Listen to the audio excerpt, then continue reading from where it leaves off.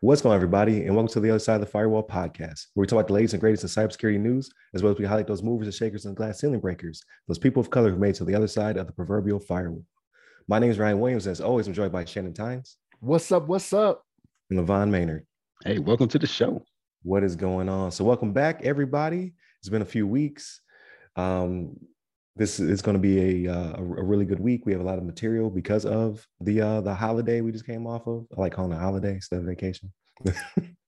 Definitely tune in Monday and Tuesday for our topics. Wednesdays our discussion, as always, and then Fridays we talk about everything else. So video games, movies, all that good stuff, non-cyber related.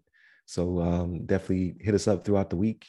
You can watch us both in video, YouTube and Spotify, and then we're on every mobile podcast platform you can think of. So if you listen to it, we're probably on there somewhere. So definitely hit us up. With all that being said, I give it to Levon. Yeah, we have a pretty good story for you today. This is pretty straightforward, but we have a story from Daily Mail, and this is from Rachel Buyan. The title of this article is called "Japanese Man Loses USB Stick with Entire City's Personal Details on It After He Took It on an After Work Drinks." Yeah. So essentially, he was out drinking. Looks like the city was western city of Amagasaki, and I guess he's a private contractor whose name was not disclosed. But he was out drinking with the crew after hours, hanging out. He had a USB stick that had, like it says, 460,000 residents of Amagasaki has their details on it. So it had, for example, their names, genders, addresses, birthdays, other personal information, as well as tax data and bank account information on some of the locals. So this thing was a pretty, essential drive. I mean, it had a lot of details for all these individuals. I don't know exactly what he was doing with it. I don't think the article goes into details as far as what the purpose of having those individuals on a USB drive was for, but apparently he had that. I guess the silver lining is that the data was encrypted and it was locked with a password.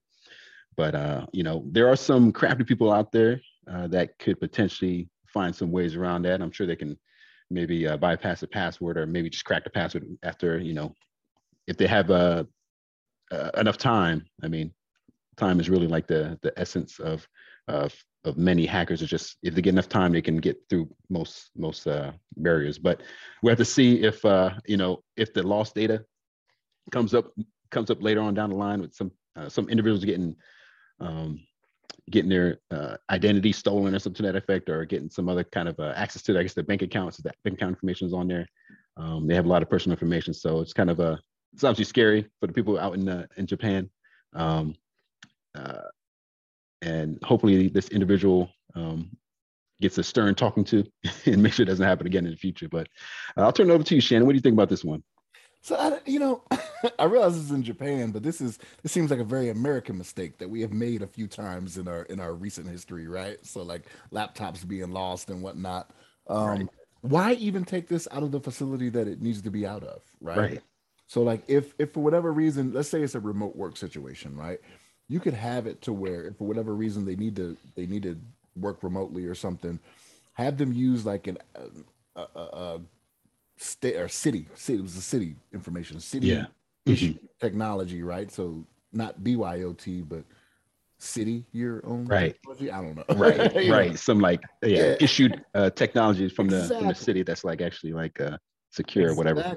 Yeah. And even when you do that, I'm not even saying put the information even on that system, like make it something they can access but can't copy off of, right? Like it could be some type of VPN where they can't do any like snipping or anything to get any information off of it, and they just do the work they need. Like taking the information out of the facility, I don't see the reason behind it. And if you do, why are you not going directly, to your home or wherever you were supposed to go with it, right? I don't know if they were supposed to go home with it, but went out for drinks, you know what I mean? Like, hey, now get my drink on, you know what I mean? And go from there. It's like, that's just a poor decision, man. Like, you gotta know better than this. And the thing is, in the article, it says when he woke up, so like he drank so much he passed out.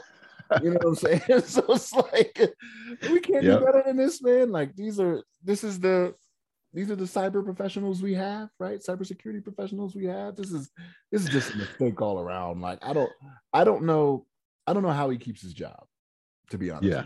I don't know how. You think he'll get a stern talking to? I think he should get the pink slip, because there's no reason for that, right? And I'm not saying people shouldn't go out and drink and have a good time, right? But make sure you don't have PII on you when you do it. You know what I'm saying? Right. Like that's what they should be doing. But Ryan, what's your thoughts on this, man?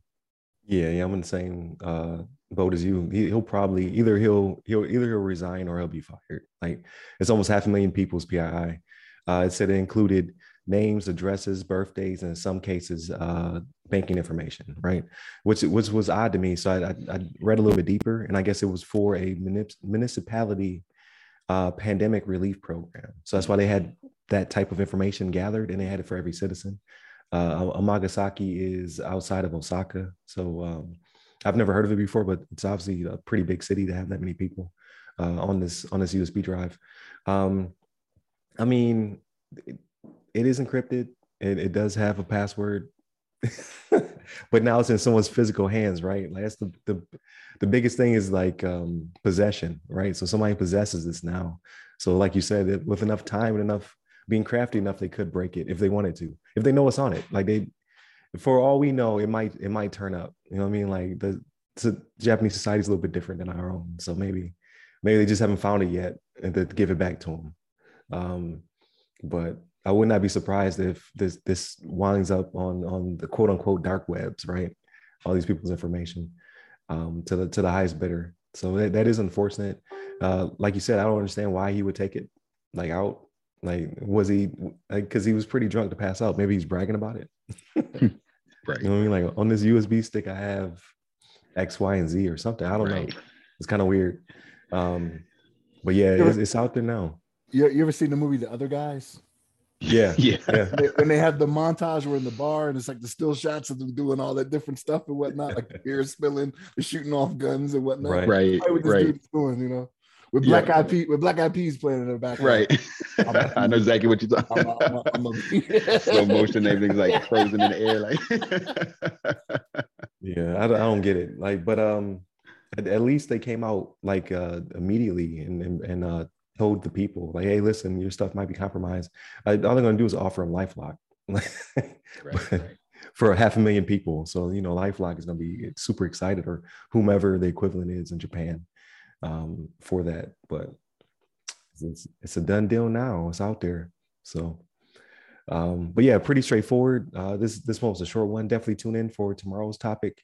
As well as Wednesday's discussion. And then Friday, again, we talk about everything else. So movies, games, books, all that good stuff. So definitely like, share, and subscribe. I was about to say the website been down.